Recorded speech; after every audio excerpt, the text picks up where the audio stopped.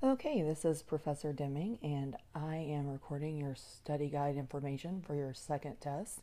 This is only for the Monday, Wednesday, and Monday, Wednesday, Friday sections for exam 2.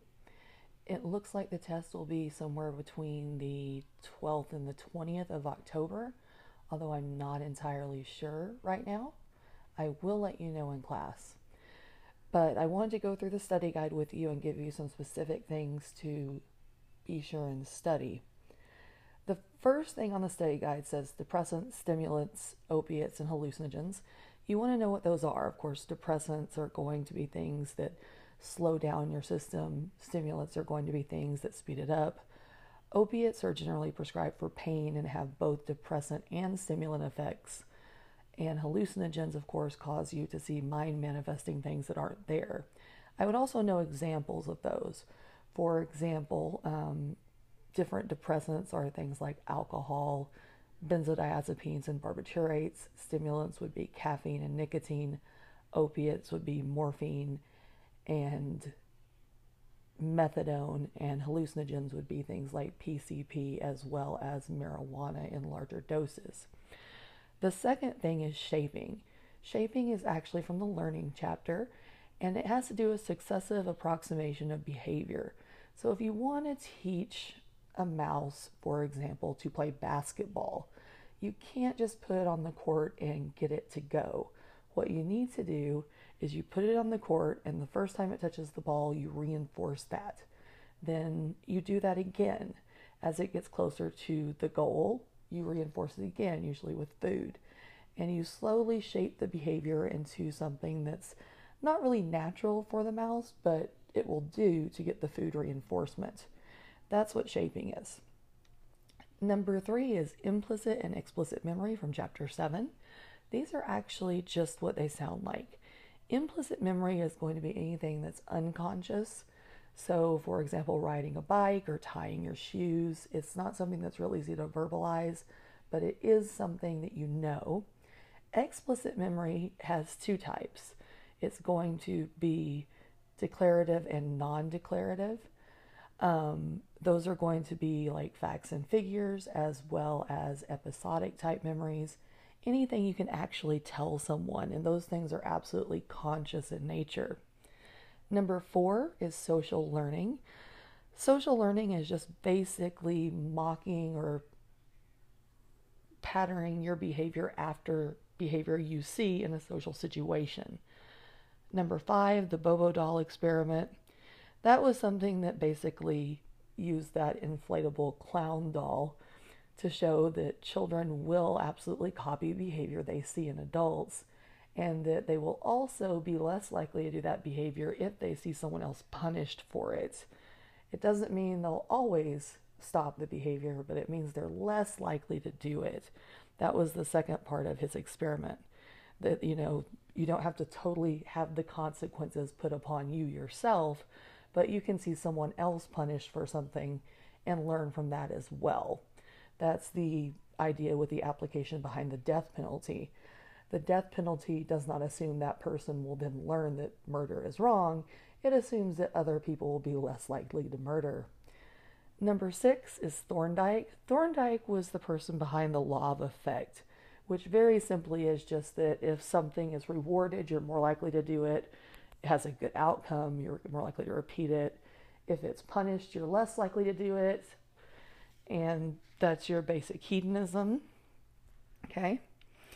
Number 7, episodic or autobiographical memory.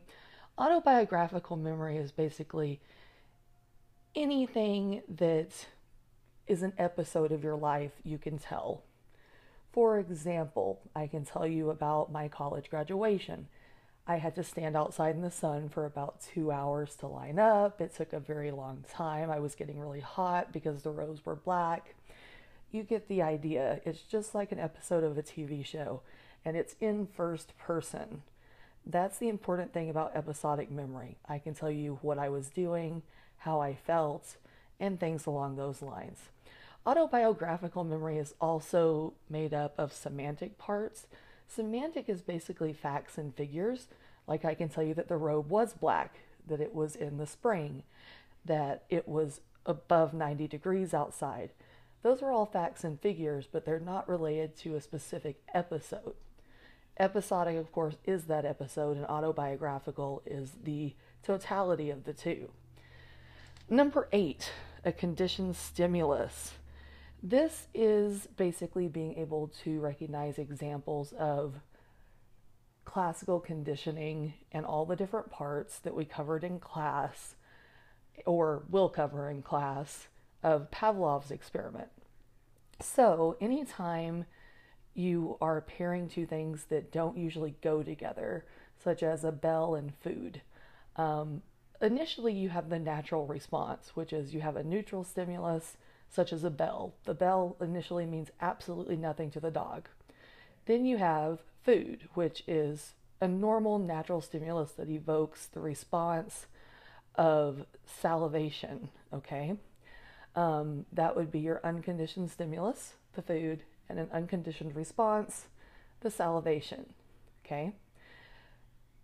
Conditioning, of course, just means learning. So if we pair the unconditioned stimulus with the neutral stimulus over and over, eventually we learn that the bell means food, okay? After conditioning has occurred, we call that the conditioned stimulus. The conditioned stimulus is the one we have learned about, which is going to be the bell, and the conditioned response will be salivation in response to the bell. The response remains the same from conditioning and also in the unconditioned situation, okay? Number 9, prescription drug use in the United States. What you basically need to know about that is that prescription drugs are basically just as scary as illegal drugs when they're not prescribed for you or used in ways that they're not supposed to be. And the abuse of prescription drugs has gone up quite a bit in people over the years, especially younger people. We see a lot of overdoses with that. And they don't, of course, have to be their own drugs. A lot of people think just because they're prescriptions, it means they're safe, and that's just not the case. Number 10 was Thorndike's experiment. That's the one where he put the cats in the boxes and they had to learn to escape, and basically he assumed that they were learning because over time they took less and less time to escape from the box. So just back to that definition of learning that's behavioral, we know that we see a semi-permanent or permanent change in behavior, or change in the time it takes to do the behavior. Therefore, we're assuming learning has occurred. Number 11, the orienting reflex is basically the idea of when I slammed the book on the desk and everyone turned their head. That is going to be that we're much more sensitive to a new stimulus that enters our environment, such as someone walking past the door, someone loading the Coke can machine in the class, or me slamming my book down, than something that's already going on in class, such as me talking, which is all the time, or people rustling papers or typing, which also is constantly in the background. Okay. Number 12, stage 1 sleep, is going to be your alpha sleep. You only enter stage 1 generally once in the night, and that's your general kind of relaxed state. In terms of that, you feel like you're relaxed but somewhat awake, but it's also the state you're in when you are hypnotized, okay? But you see that alpha wave during that. Now, you also have REM sleep, which is kind of the opposite of that. It's what replaces that first stage of sleep when you go back through the cycle. So the order of the cycle, of course, starts off stage 1, then you go deeper into stage 2, into deep sleep stage 3, and deeper stage 4. Then you come back up 3, 2, and instead of going into 1, you go into REM sleep. REM sleep is rapid eye movement sleep. And what we see in that is that your muscles should be very relaxed, but your brain activity looks basically like you're awake. And this is generally when you're dreaming. You do have some dreaming in your deep stage sleep, or I should say it occurs in all stages of sleep, but it's not as common as it is in REM. That's also why you're usually dreaming right before you wake up, because you're just outside of that coming into being awake state. Number 13, circadian rhythms. These are your light-dark cycles. And they did some experiments on these early on to see what would happen if we took away the light-dark cues and had people live in caves. And they found that they tend to actually stay on around a 24, 25-hour schedule, even without those cues for long periods of time. So we don't necessarily need to have them fully to benefit from those rhythms. Okay, circadian rhythms are also what is basically messed up anytime you experience jet lag. Moving on, number 14, the three-stage model of memory. Okay, the three-stage model of memory is pretty simple. You have your sensory memory, okay? That's going to include iconic and echoic memory, iconic being your snapshot of visual memory and echoic being anything you've just heard. It's going to be auditory. The second part of that will, of course, be short-term memory or working memory. And then the third part would be long-term memory, which is where you, of course, want to get things if you want to remember them through, for example, an exam. Okay. Number 15, law of effect. Again, we talked about this already. This is Thorndike's thing. If good things happen, you're likely to repeat a behavior. If bad things happen, you're less likely to actually repeat that. Number 16 is going to be generalization and discrimination. This is a classical conditioning type term, okay? It applies in classical conditioning situations. Generalization is when you respond to similar stimuli. So in Pavlov's experiment, he used a bell. Well, that bell was of a certain tone, and early on, dogs would respond to any bell. But when he started doing bell of a certain tone, such as the tone C or the note C, pretty soon the dogs would also learn that it was only C, and they stopped responding on the other notes because they weren't being fed then. That's discrimination. It's treating something differently even though it's kind of similar. Moving on to number 17, Korsakoff syndrome. This is from chapter 4. We watched a couple of videos on this, and it's basically a memory disorder that's linked to alcoholism, but also linked to nutritional deficiency, mainly from lack of vitamin B1, which is also called thiamine. You also see it in people who have anorexia or bulimia at times, although that's a little easier to correct because once you fix the nutrition problem, you generally can fix the memory issue before it becomes permanent. We don't usually see that in the Korsakoff syndrome or Wernicke-Korsakoff syndrome with people who have severe alcoholism. Number 18, Little Albert. Little Albert was the baby that they tried to classically condition. They fear conditioned him. And originally, he wasn't afraid of any animals. He wasn't afraid of a rat or a dog or a cat. And then what they did was they paired a white rat with a really loud noise over and over again. And it startled him and it absolutely scared him.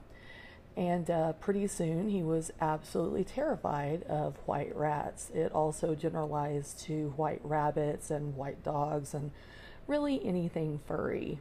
So it showed you could fear condition a human. Number 19, marijuana. Marijuana, of course, is a drug that is a Schedule I drug in the United States still currently because, well, federal drug law governs that, and the DEA makes those schedules.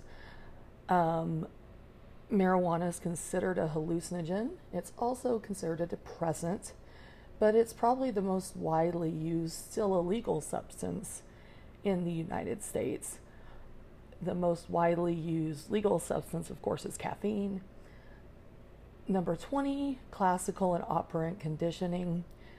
We've talked about these in some of the other questions. Classical conditioning, of course, is just the pairing of stimulus and response. Operant conditioning is your basic parenting, positive reinforcement, negative reinforcement, positive punishment, and negative punishment.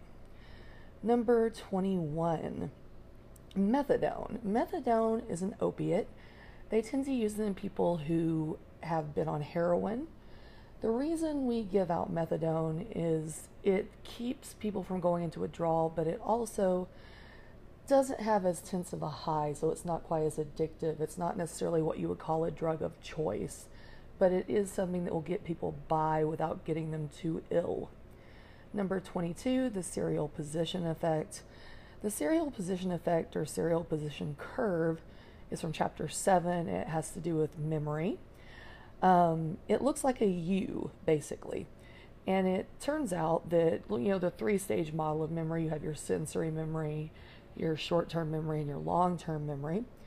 And the reason it looks like a U is that when you're given a list of items, say a grocery list of 12 things, you're most likely to remember the first things in the list as well as the last things in the list. The first things are considered a primacy effect, and the last things are considered a recency effect. The things that are first in the list have already had time to encode into long-term memory. The things that are last in the list are actually still in short-term memory and therefore never make it out. That's why you remember those. They're the most recent to you. Number 23, spontaneous recovery. This is basically something we see in classical conditioning when, for example, you have paired a bell with food over and over, but then you decide to extinguish that response. You extinguish that response by presenting the bell on its own with no food, and pretty soon the animal will stop responding. It catches on. But spontaneous recovery is basically saying that those rules are back in play. You don't unlearn the association between the bell and the food. You just know it doesn't work anymore. But if again we start pairing the bell with the food, pretty quickly you're going to spontaneously recover that salivation response. In fact, it's going to be quicker than it was the last time. So it's not considered relearning, it's called recovery of the response. It's basically telling you that those rules are back in play, and it's a very quick learning curve that's much steeper than the first one. Number 24, Pavlov's research. In Pavlov's study, he basically had all the different parts that make up classical conditioning. He was originally a gastrointestinal type doctor. He wasn't even a psychologist, and he was studying salivation in dogs and measuring what they salivated to. Make sure you know basically what the conditioned stimulus, the unconditioned stimulus, the conditioned response, the unconditioned response, and the neutral stimulus were in his studies. That's what's going to be on the test. Number 25, sleep and genetics. It seems that the more genetically similar we are, the more likely we are to have similar sleeping patterns. For example, siblings that have insomnia are more likely to have insomnia, especially if those siblings are, say, identical twins. Moving on, number 26. Let's see. Constructive and reconstructive memory. Memory is both constructive and reconstructive. It's constructive in the fact that we fill in gaps we don't know. It's reconstructive in the fact that it takes different parts from all over the brain to put it together to make a memory, such as color and taste and touch and feel and smell, and all those things to then put together to make memory. So it's not just a recording necessarily. Okay. One thing we do to help fill in those missing details sometimes is called chunking. Chunking is a way to get more information in our brain. For example, it's usually very common to be able to remember about 7 plus or minus 2 things. That was George Miller's classic study. He found that people can remember around 7 things without forgetting them, which is actually why phone numbers used to be just 7 digits. But it turns out we can chunk things together. So when it comes to phone numbers, we tend to chunk them in 3 parts: the area code, the prefix, and then the last 4 digits. So for example, when I was younger, my phone number was 651-226-2865. That would be considered 3 items rather than, for example, let's see, 7, 8, 9, 10 items. Sorry, I'm having a bad counting day. Let's see, the next one is going to be physical and behavioral withdrawal effects. Okay. Withdrawal is both physical and behavioral. The physical comes from the tissue dependence in the body. The behavioral comes from just basically altering how you feel, thus changing your behavior. But withdrawal, of course, includes both of those. Okay, moving on, number 28, implicit memory. Again, these are things like tying your shoes or riding a bike. They're very kind of ingrained in procedural type tasks. Number 29 is jet lag. That's the disruption of circadian rhythm that happens when you travel, usually by airplane, and when you go backwards, it's particularly hard. Number 30, what is basically declarative memory? Well, declarative memory, of course, is a type of explicit memory. You have declarative and non-declarative. Declarative, of course, is something you can tell me, right? It's explicit memory. You can explicitly tell me what it is, okay? Number 31, treatment for insomnia. Generally, one of the main things that they suggest in terms of treatment for insomnia are going to bed at the same time every night, not doing work while sitting on your bed, which is actually something I'm doing right now. And, basically only using your bed for sleep. When you get in your bed, you go to sleep. That's actually a learning principle. If you learn that your bed means sleep, you're more likely to not thrash around and take a long time to fall asleep. It's after that that they only then move on to things like melatonin or prescription type meds to help you sleep. Number 32, PCP, of course, is a hallucinogen and is a pretty nasty drug. It tends to give people some hallucinations as well as sometimes superhuman strength, and they tend to overheat. In the US, it is not legal at all. It is a Schedule I drug, so you can't make it, you can't sell it, and definitely do not be caught using it. Number 33 is going to be variable ratio schedules. I know these are a little harder, but remember, ratio has to do with the number of times a response happens, okay? Interval has to do with the time since something has happened. Variable means on average. For example, you reinforce a behavior on average every 6 times it happens, or every 5 times. A fixed ratio schedule, for example, would be every single time because it's fixed. Okay, variable is just say on average every 5 times. So you reinforce it the 3rd time, you reinforce it the 10th time, you reinforce it the 7th time, but it's on average. It's kind of hard to predict that, and we tend to see a very steep curve with that. Okay, number 34, working memory versus the 3-stage model. The 3-stage model of memory I've already talked about. It's a very serial sort of thing, basically one thing at a time.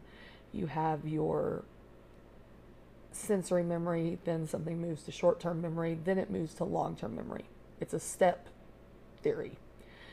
Working memory model has several different moving parts that all work together or work in parallel at the same time. So your working memory has different parts, like the visual spatial sketch pad, basically how you see things in space or know what direction things are. It also has your phonological loop where you rehearse things, which is probably what you're doing with some of your vocabulary terms as you learned for the test. And those two things can actually be done at the same time. So it's more of a parallel processor than a serial processor. Okay. Number 35, positive punishment versus negative punishment. I'm sure you're tired of this by now. But punishment, of course, is when basically you're trying to get someone to decrease a behavior, or something negative happens to decrease a behavior. And when I say negative, I mean it has a negative outcome. So someone is mean to you, therefore you're less likely to do that again. That, of course, would be positive punishment because they're doing something to you. anytime you're putting something into that situation, like a spanking, that's going to be positive punishment. A negative punishment is going to be removal of something. One of the examples we used in class was basically removal of privileges, removing someone's cell phone, removing their computer, removing their Wi-Fi password as a punishment for something. That's negative punishment. So be able to recognize examples of those. Number 36, hallucinogens. Basically just know what drugs go in that category. PCP, LSD, marijuana, all hallucinogens, even though some of those do vary on dose. Number 37, be able to recognize examples of what an unconditioned stimulus and neutral stimulus is. Unconditioned just means before learning. It's something you will condition.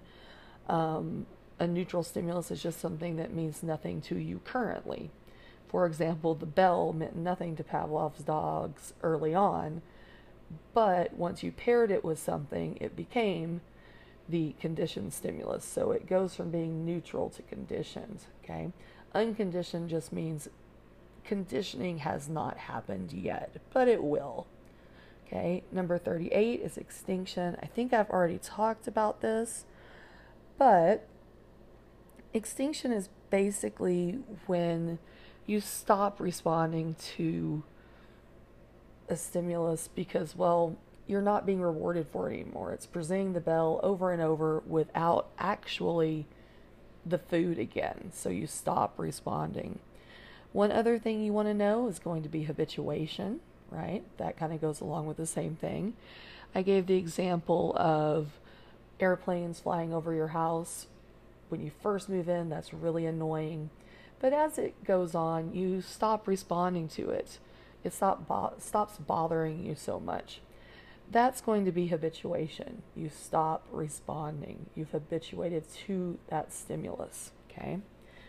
Number 39 is the hippocampus. We have talked about this before, and it's going to be important in memory, okay? Usually, it's going to be important for anything you've just done, like what you did when you first got up this morning, things along those lines, just basic explicit memories like what route did you take to work, what did you have for breakfast, those types of memories, making those new memories, okay? Number 40 is semantic encoding, which is basically taking information you already know, such as, say, your multiplication tables, okay? We can know that 3 times 5 is 35, but we might not necessarily have an episodic memory of learning that. It's basic, I would say, facts and nuts and bolts knowledge, but you don't necessarily have a first-person memory of it, okay? So semantic encoding, generally, getting that to long-term memory takes multiple types of practice, like you would practice multiplication tables, or also how you might practice your vocabulary. So that's all I have for the exam. If you have any questions, be sure to come by my office hours. I have 8 office hours a week, and so far this semester I have seen 3 students. I would like to see the rest of you at some point. I am here to help you, and the person that's going to be most familiar with how to help you on my exams is going to be me. So please take advantage of that if you have time and want the help. I would be happy to help you. If you have any questions, you may also email me. Also, let me know if you have any trouble with the practice exams or going over the quizzes, which I will post after the last quiz is due in MindTap. Other than that, I wish you the best and have a great week.